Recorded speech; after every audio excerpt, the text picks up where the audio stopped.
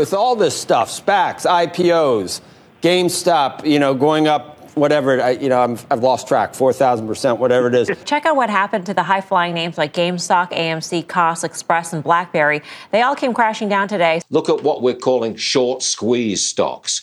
They're going straight up, especially GameStop, now up 75%. David versus Goliath showdown on Wall Street and the wild ride for GameStop as amateur investors take on hedge fund billionaires, prompting uproar and investigation. A historic day today, no doubt. This is gigantic. Welcome, everybody. Crushing it tonight. Cheers. I'm Ryan Ortega, and from Twin Palms Productions, this is Short Squeeze, the story of how Wall Street bets went up against a hedge fund and sent GameStop to the moon.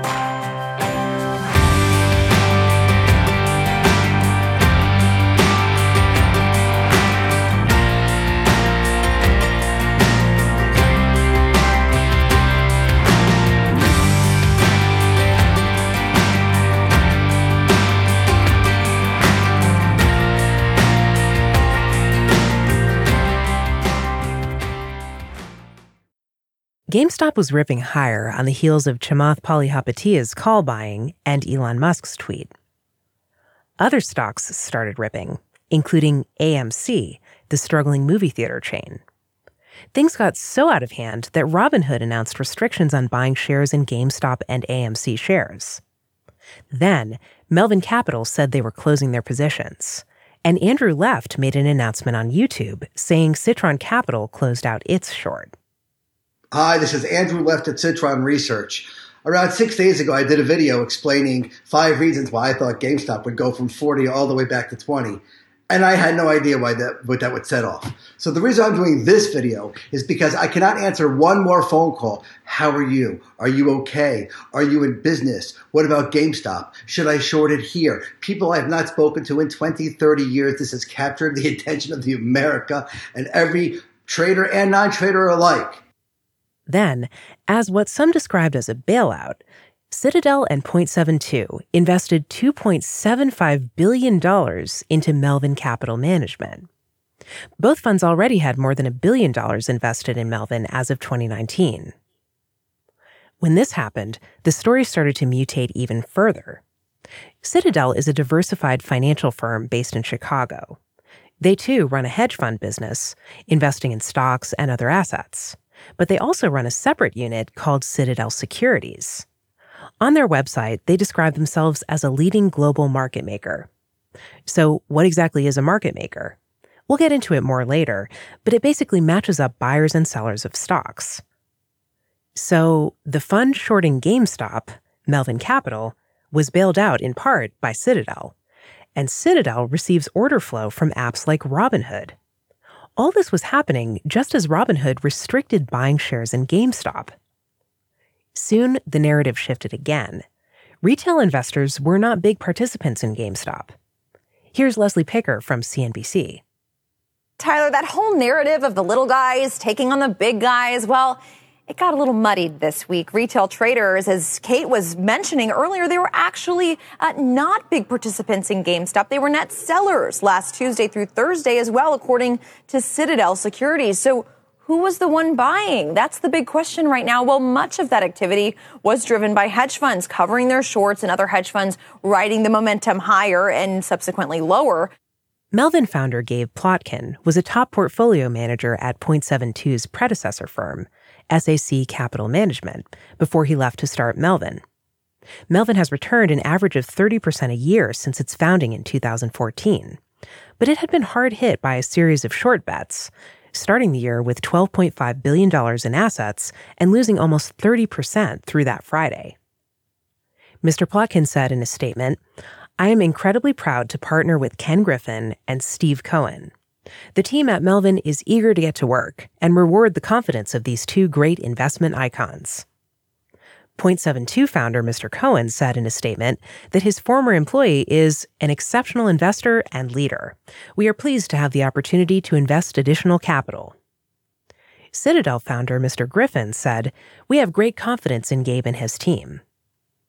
Mr. Plotkin also garnered attention for his buy of a stake in the NBA basketball team, the Charlotte Hornets, and Mr. Cohen for the New York Mets. But Griffin has shown a penchant for real estate more than a pro sports franchise. On that day, Jay Powell, chairman of the Federal Reserve Bank, was giving a press conference and was asked about it. I don't want to comment on a particular company or day's market activity or things like that. It's just not really something that I would typically comment on. Restrictions on certain stocks certainly hit a chord with Wall Street bets. It was then when the narrative shifted to the little person being cut out. But as we'll soon learn, market structure is complicated. It's not because we wanted to stop people from buying these stocks, Robinhood wrote in a blog post. We did this because the required amount we had to deposit with the clearinghouse was so large. And the statement goes on. Basically, they were saying regulators made them stop trading until they could raise more capital. Citadel accounts for greater than 50% of Robinhood's revenue in 2020. And Janet Yellen, the newly confirmed Treasury Secretary and former chairwoman of the Fed, has made at least $7 million from speaking fees, with $810,000 coming from 3 speeches given to Citadel.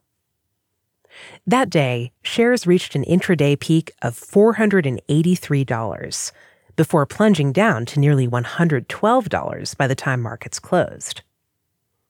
The SEC issued a statement saying it was closely monitoring and evaluating the extreme price volatility of certain stocks' trading prices over the past several days. White House Press Secretary Jen Psaki was asked about the controversy at a press briefing. Is the White House concerned about the stock market activity we're seeing around GameStop? Well, I'm also happy to repeat that we have the first female Treasury Secretary and a team that's surrounding her, and often questions about market we'll send to them. But our team is, of course, our economic team, including Secretary Yellen and others, are monitoring the situation. Robinhood and other brokerages restricting trading in GameStop stock set off a backlash on social media. At the time, Robinhood CEO Vlad Tenev took to media outlets, claiming there was no liquidity problem. He even went on a Clubhouse interview with Elon Musk to talk about it after much confusion. The root of the issue here is that market structure is extremely complex and requires not just a technical understanding, but more than just a few minutes of airtime to discuss. Here's Tenev on CNN. Well, I know that there's rumors around that, we were directed by market makers or other market participants to do this. And I want to be 100% clear. This decision was not made on the direction of any market maker or other market participants. Robinhood, as a brokerage, has lots of financial requirements, SEC requirements. We have to put up money at clearinghouses. The amount of money that we have to put up depends on market volatility, and we're in a historic situation. Tenev also did a webinar with Stanford University to talk about the situation.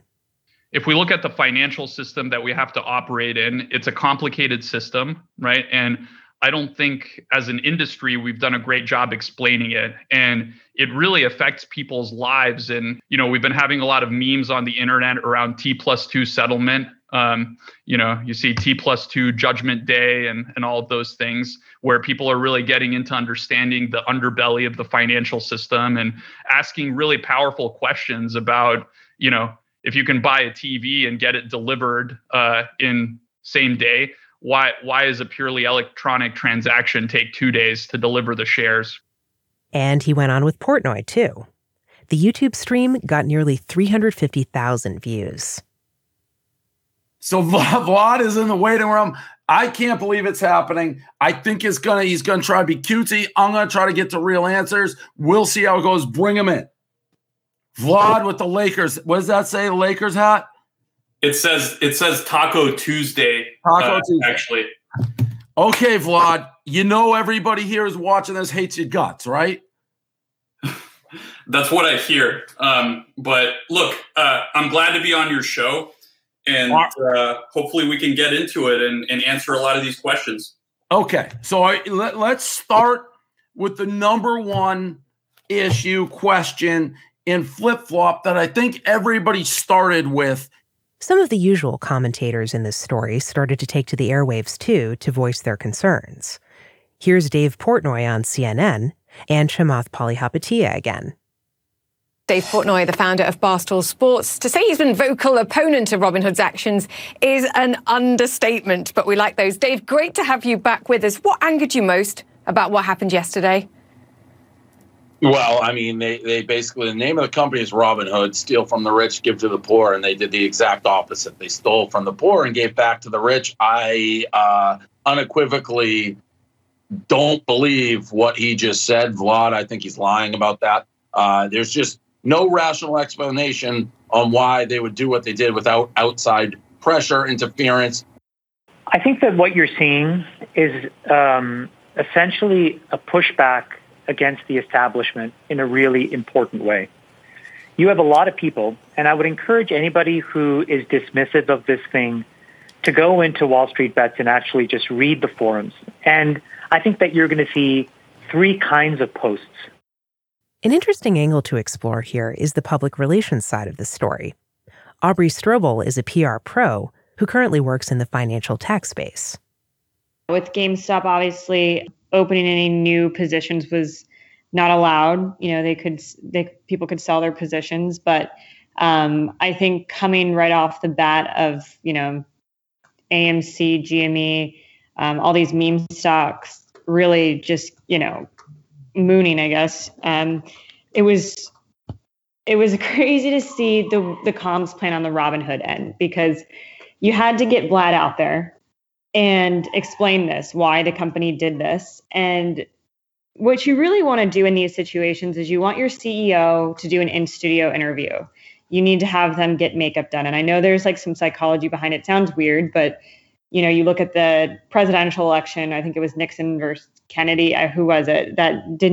Nixon didn't wear makeup. And there was actually like a psychology behind it that, you know, people are more likable. And then you should be in studio. Vlad really didn't have any compassion for the retail traders that got, you know, hurt by this. And there was no empathy, no real like ownership, and not a lot of transparency. And really in these situations, you need to be transparent about what went wrong, even if it is like the most negative, you know, even if it is like bad on your end. The public wants transparency, and you kind of have to give it to them. And I just don't think the comms team at Robinhood, and I'm not trying to dig at them at all, because, you know, comms is a very high stress job. You need to get a statement out there immediately. You need to explain. You're coordinating with like tons of people. You're coordinating with your investors and your platform. So it is high stakes, it's high stress. But I felt like the way they handled it was poor. Vlad looked like he lived in a vampire lair when he was on the CNBC interview, and everyone was like, what is going on? So it was a little bit presence, it was a little bit messaging, and there was a lack of transparency in the statement that was put out. And so, that made him like enemy target number one by the internet. It only made it worse. I thought it was interesting that later on they put Vlad on Clubhouse. Elon Musk gives, you know, this has been the most bizarre comms strategy. You got Elon Musk giving him time on Clubhouse to talk about it. And I stayed up for that Clubhouse room, and it was just basically the same thing as the CNBC interview. Like the community in the world wants people to redeem themselves. They want to give people a second chance. But it seemed like he just kind of skirted around the issue and like wouldn't really take ownership. What you got to do in those situations is like, I screwed up. Yes, Robinhood screwed up. We are sorry for what we did. And even if it's a logistical thing, you just got to take full ownership of it and just take the fall on the sword and then move on. But he hasn't seemed to be able to do that. And then he goes on with Dave Portnoy on Barstool Sports. Like, they literally threw this together. I don't know how a comms team approved that appearance, or if Vlad is just doing whatever he wants to sort of save his reputation.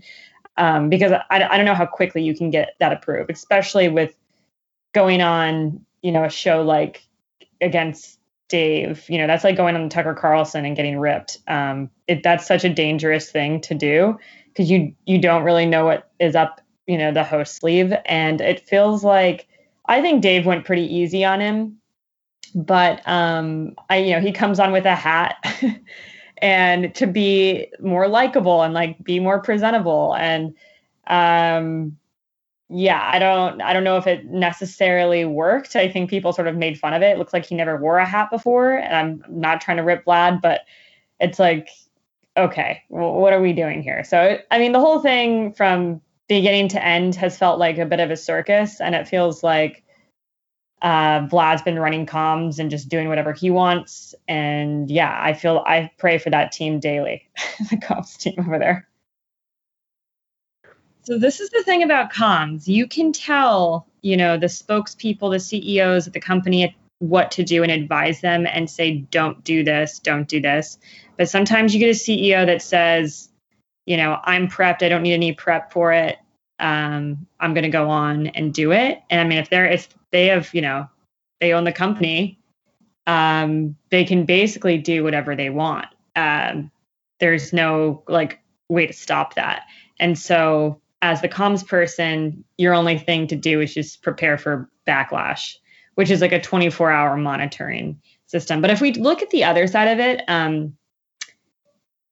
PR people always tell you any press is good press. And while Robinhood has gotten, dragged through the rocks and all kinds of stuff has happened to them, their name's been tarnished in many ways. They've had so much free advertisement.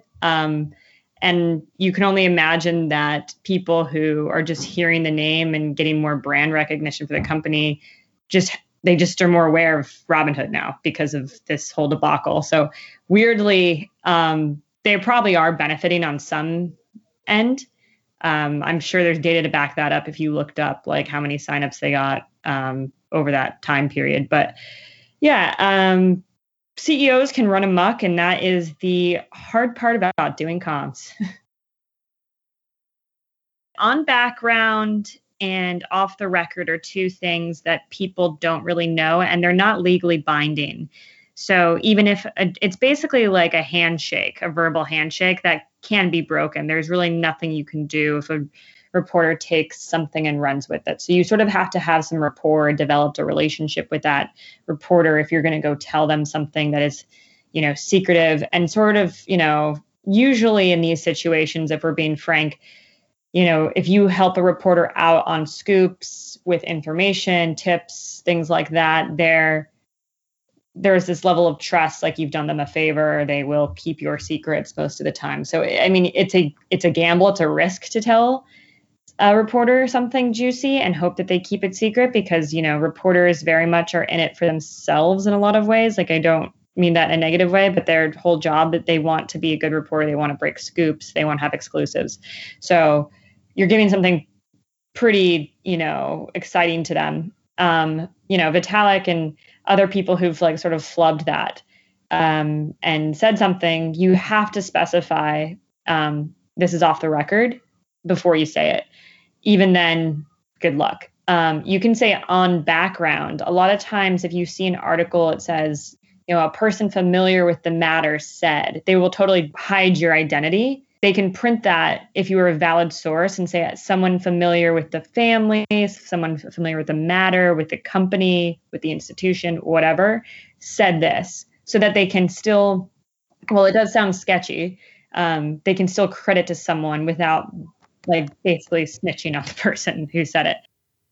At this point, the jubilation across Wall Street bets had turned to anger as some of the brokerages had restricted trading in certain names.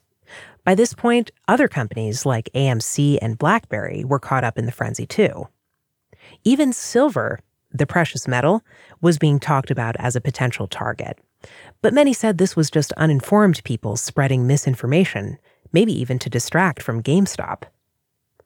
Either way, prices of silver jumped. Not just on the physical coin market, but the ETF, SLV, saw a 7% move on the news. It seems that everyone was looking for that next target. And now, Wall Street Bets had 8 million members, up from less than 2 million a month earlier. The overall sentiment on the board? Hold the line and do not sell. It even got a mention from hedge fund manager Dan Loeb of Third Point in his quarterly letter, saying, "The recent short squeeze in certain securities is nothing new. As targeted securities have started to come back to earth, wiping out fortunes on the way down as they did on the way up, we can see that this was a bubble no different than other manias over time, going back to the Dutch tulip bulb mania in the 17th century. What is different today, however, is the rapidity of the rise and collapse of bubbles, fueled by retail trading platforms and social media. And Bill Gross, the once famous Bond King, played the stock too. It wasn't long ago he was at the helm of PIMCO, which managed over $2 trillion at the time. This was before his departure to Janus. Now he's retired and spends most of his time playing golf. That week he was in Palm Springs. Gross saw an opportunity to have, as he put it, an advantage over Reddit with access to real-time options and volatility data on his Bloomberg terminal, which is an expensive computer usually only used by professional investors. But even he admitted institutional investors are subject to the same emotions as retail. When things go up, he gets excited. And when things go down, he gets scared, he said. He got short around $100 to $150. But that was right before Elon Musk tweeted out the now infamous GameStonk tweet. That left him down as much as $15 million at one point. But he held on. And when the stock finally plunged, he walked away with about $10 million. As Wall Street Bets would say, diamond hands. Here he is in an exclusive interview with the CityWire Selector podcast. I knew I had an advantage over Reddit and the boys, but I got in too early. I got short too early. I got short around 150 or 100, and some decent size, I guess. It wasn't one of the biggies in the hedge fund, but I was losing millions of dollars, and that's not a good feeling when you go to bed. Matter of fact, you wake up 3 or 4 times in the middle of the night and you check out GameStop on the black market. It wasn't just high-profile hedge fund managers and former bond kings, but pension funds were caught up in this too. Here's Marcus Frampton. He's the chief investment officer at Alaska Permanent Fund, talking about how they held GameStop through a fund and had to figure out what to do. We have well over $1 billion out of our public equity portfolio invested through a product called the RAFI U.S. Large Cap Quasi-Passive Index. And so what that is a model put out by research affiliates that tends to track large U.S. stocks, the Russell 1000, but weights them on fundamental factors, not market value. They have in that model as much as 10% of the stocks can be stocks outside the Russell 1000, but that fit well with their fundamental weightings. And so GameStop was in that category. And so we have a couple external managers that passively run money against that research affiliates model. And through that means we had over $100,000 or 100,000 shares of GameStop stock. Like everyone else, I was following the story that week, and whenever there's a story impacting a stock, I pull up whether the fund owns it and saw that we had a position. I wasn't sure before I looked that we would have a position because it's a small cap. Most of our portfolio is weighted towards larger cap stocks. We don't have a lot of Russell 2000 indexed funds, and that's the index GameStop was in. And most of the active managers out there weren't long. The long positions were kind of the retail community. So it wasn't clear to me that we would own it. So I saw that we owned it, probably middle of that week where it ran up, and then, saw that it was in these quasi-passive RAFI models. So, it was probably Wednesday, Thursday where we sort of diagnosed that we had it. And then initially, because they weren't in actively traded accounts, the initial reaction was like, well, that's passive, so we're not going to intervene. But it was such a ridiculous move in the price, and the price was so disconnected from fundamentals that we started investigating whether we could actually do anything about it. And, so we contacted the managers that handle those passive portfolios for us, and learned that we actually could intervene and ask them to exit the position.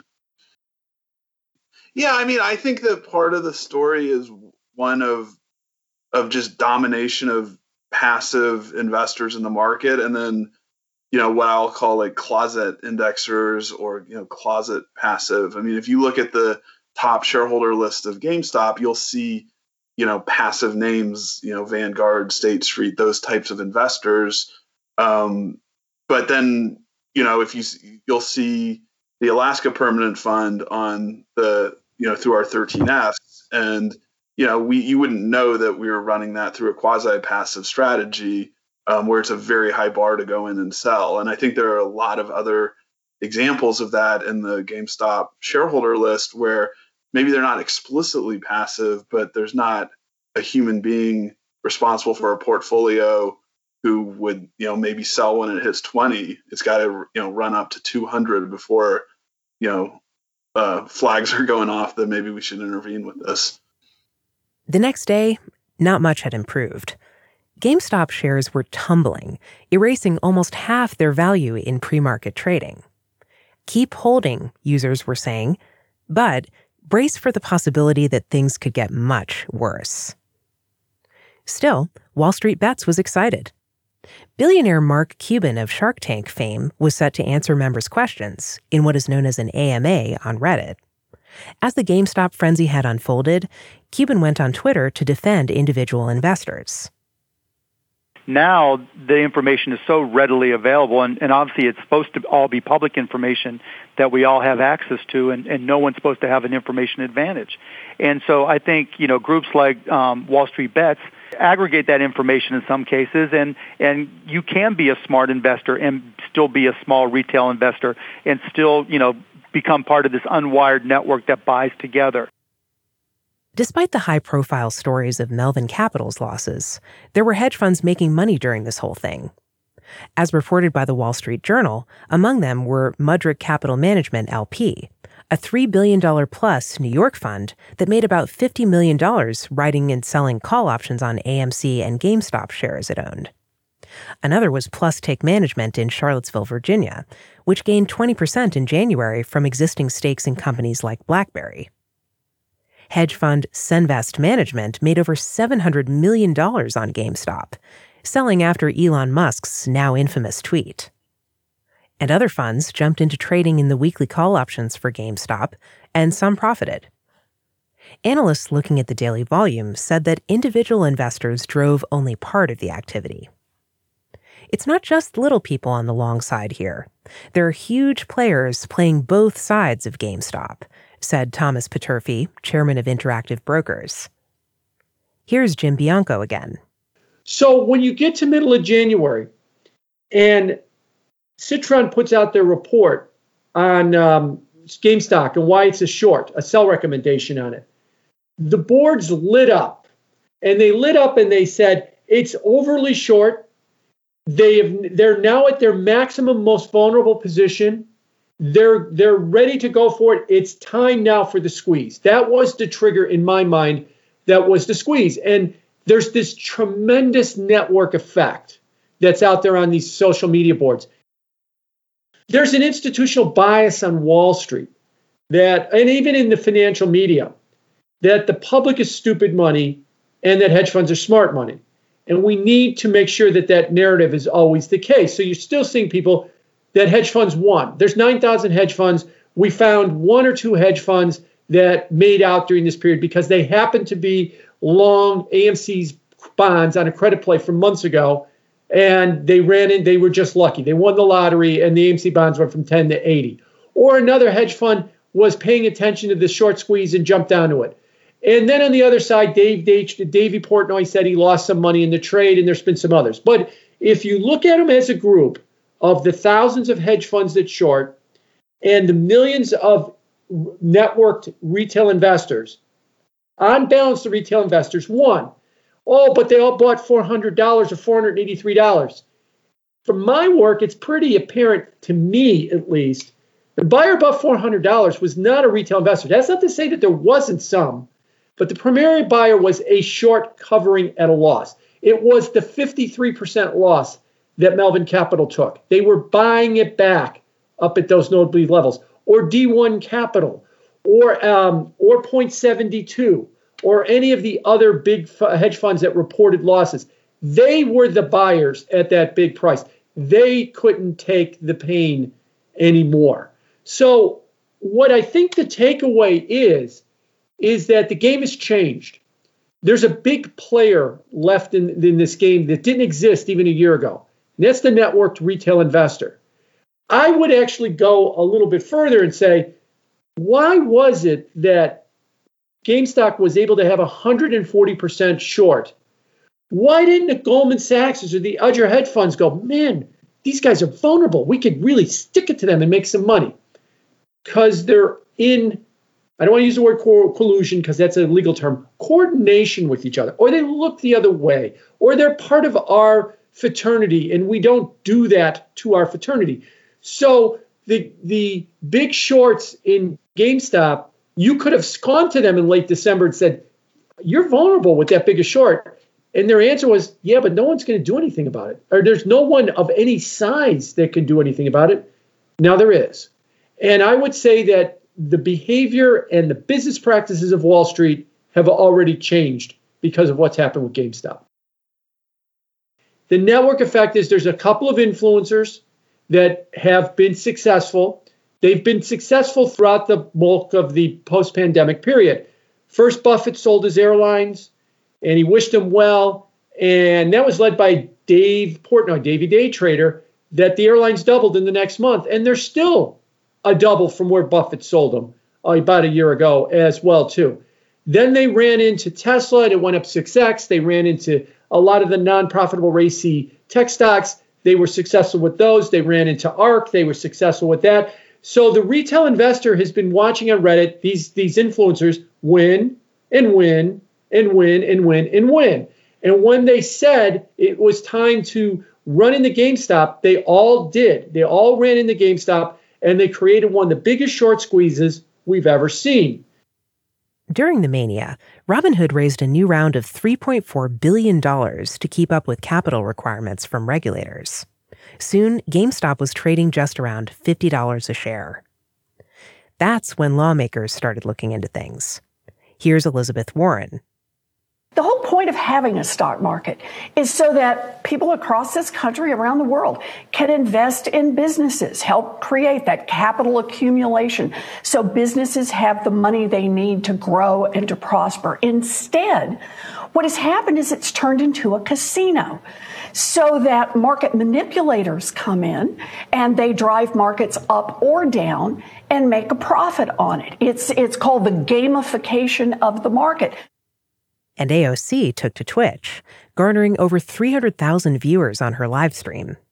Some of the questions that seem to be outstanding, right? Because if Citadel's receiving this advanced trade information from Robinhood, I go on my phone, except not me, because I don't believe members of Congress should own individual stocks, so I don't have any. But hypothetically, if I'm on Robinhood and I hit my order along with thousands of other people at that moment, Citadel is potentially able to get that information milliseconds in advance.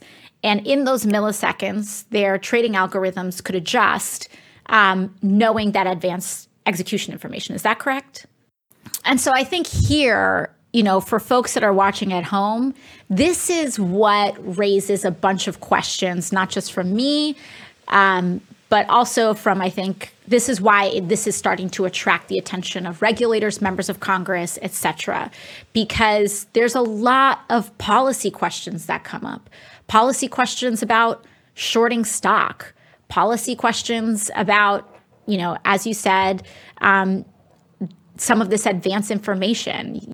And so I think this is something that's important for us to kind of talk about too, because this is ultimately so much of what has made this story, I think, really exciting to people at home, is that at least for this 1 week, at least for these, 3-4 days, it finally felt for so many people at home that are seeing this happen, people were really feeling like everyday people were finally able to collectively organize and get back at the folks who have historically had all the marbles on Wall Street and force one hedge fund into an existential crisis. But that is what has happened in this short window of time, people really feeling this rush of organizing, et cetera. But it still raises, I think, this overall question of who are all of these rules and who is the concentration of power and money still benefiting and still advantage towards. Soon, regulators would start moving in. The SEC and CFTC said they would be reviewing whether trading practices are consistent with investor protection and fair and efficient markets. The news broke that the House of Representatives Financial Services Committee launched a congressional hearing. Game stopped? Who wins and loses when short sellers, social media, and retail investors collide? On February 3rd, just before the hearings, Roaring Kitty said he would be backing off his regular Reddit updates of his GameStop holdings. Soon, he would be summoned to answer to Congress on a Zoom call. The hearing took place on a Thursday and was chaired by Maxine Waters. The lineup included Citadel's Ken Griffin, Melvin Capital's Gabe Plotkin, Reddit's Steve Huffman, Robinhood's Vlad Tenev, and Keith Gill, the trader known as Roaring Kitty. So, this hearing is entitled Game Stopped. Who wins and loses when short sellers, social media, and retail investors collide? I now recognize myself for 3 minutes to give an opening statement. Good afternoon, everyone. This hearing will be the first in a series of hearings for the committee to examine the recent market volatility involving GameStop and other stocks. I want to know how each of the witnesses here today and the companies they represent contributed to the historic trading events in January. This recent market volatility has put a national spotlight on institutional practices by Wall Street firms and prompted discussion about the evolving role of technology and social media in our markets. These events have illuminated potential conflicts of interest and the predatory ways that certain funds operate, and they have demonstrated the enormous potential power of social media in our markets. They have also raised issues involving gamification of trading, potential harm to retail investors, and the business models of apps with retail investors as their users. All of this is why we have witnesses from many of the key players here to testify today.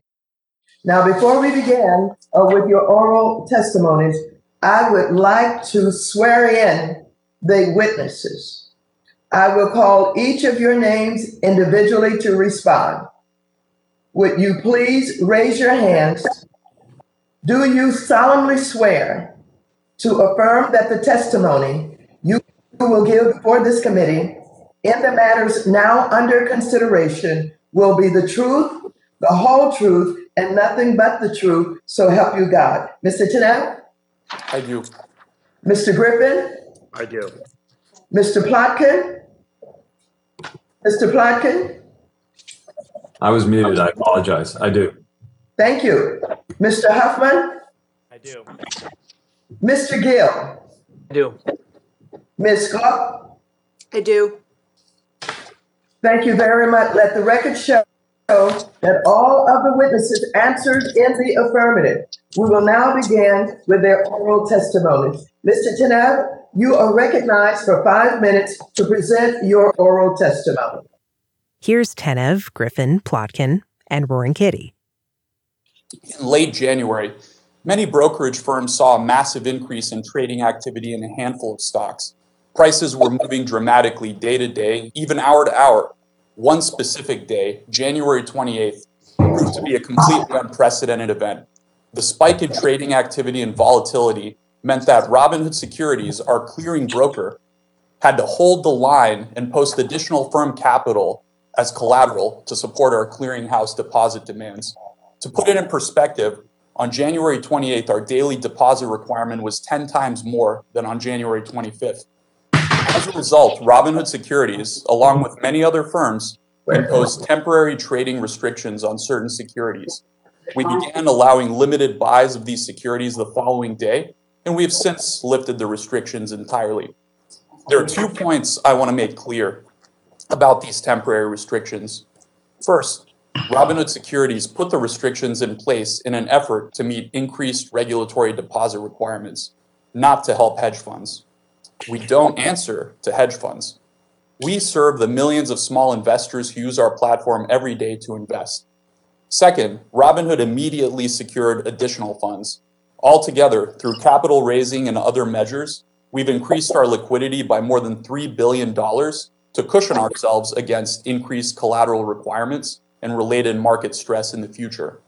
Despite the unprecedented market conditions in January, at the end of the day, what happened is unacceptable to us. To our customers, I'm sorry and I apologize. Please know that we are doing everything we can to make sure this won't happen again. And I want to highlight one more thing. The existing 2-day period to settle trades exposes investors and the industry to unnecessary risk. There is no reason why the greatest financial system in the world cannot settle trades in real time. I believe we can and should act now to deploy our intellectual capital and our engineering resources to move to real-time settlement. Now, I first participated in the financial markets as a retail investor. In the late 1980s, while attending college, I traded stocks and options from my dorm room. My passion for investing led to my founding of Citadel in 1990. Today, Citadel is one of the world's leading alternative investment managers. Our capital partners include pension plans, colleges, hospitals, foundations, and research institutions. In 2002, my partners and I founded Citadel Securities. Today, Citadel Securities is one of the world's preeminent market makers. We have been a leader in using technology to transform our markets, particularly for retail investors. Citadel Securities invests hundreds of millions of dollars each year to serve the needs of our customers. In the last week of January, the importance of this investment was on full display. During the period of frenzied retail equities trading, Citadel Securities was able to provide continuous liquidity every minute of every trading day. When others were unable or unwilling to handle the heavy volumes, Citadel Securities was there. On Wednesday, January 27th, we executed 7.4 billion shares on behalf of retail investors. To put this into perspective, on that day, Citadel Securities executed more shares for retail investors than the entire average daily volume of the entire U.S. equities market in 2019. The magnitude of the orders routed to Citadel Securities reflects the confidence of the retail brokerage community in our firm's ability to deliver in all market conditions and underscores the critical importance of our resilient and stable systems. I could not be more proud of our team at Citadel Securities. My colleagues who were committed to ensuring that the interest of America's retail investors were served during this extraordinary period. I'm here testifying today far removed from my background. I grew up in a middle-class family in Portland, Maine. I went to a public high school. I studied hard and got into a good college. Upon graduation, I did not have a job. Today, I'm married with 4 children, and my time is spent with my family and on Melvin Capital, which I founded 6 years ago. I named Melvin after my grandfather, who ran a convenience store. I wanted the firm to represent his values, integrity, hard work, taking care of customers and employees, and commitment to excellence. Melvin Capital manages a hedge fund. Investors such as academic institutions, medical research and other charitable foundations, pension funds, retirees, and others invest with us. We have 36 employees and hundreds of investors, and I feel a personal duty to all of them. Melvin specializes in the consumer and technology sector, including companies like GameStop, AutoZone, and Expedia. Most of our investments are long. In other words, we buy stock in companies that create jobs, grow the economy, and develop new products for consumers. We do this after extensive fundamental research, sometimes literally for years. When our research convinces us that a company will grow relative to expectations, we make a long-term investment. When our research suggests a company will not live up to expectations and its stock price is overvalued, we might short a stock. Like with our long positions, our practice is to short a stock for the long term after extensive research. We also short stocks because when the markets go down, we have a duty to protect our investors' capital. There are laws governing shorting stock, and of course, we always follow them. In addition, it's very important to understand that absolutely none of Melvin's short positions are part of any effort to artificially depress or manipulate downward the price of a stock. Nothing about our short position prevents a company from achieving its objectives. It is just Melvin's view about whether it will. Thank you, Chairwoman Waters, Ranking Member McHenry, members of the committee. I am happy to discuss with the committee my purchases of GameStop shares and my discussions of their fair value on social media. It is true that my investment in that company multiplied in value many times. For that, I feel enormously fortunate. I also believe the current price of the shares demonstrates that I've been right about the company. A few things I am not. I am not a cat. I am not an institutional investor, nor am I a hedge fund. I do not have clients, and I do not provide personalized investment advice for fees or commissions. I'm just an individual whose investment in GameStop and posts on social media were based upon my own research and analysis. I grew up in Brockton, Massachusetts. My family was not wealthy. My father was a truck driver and my mom a registered nurse.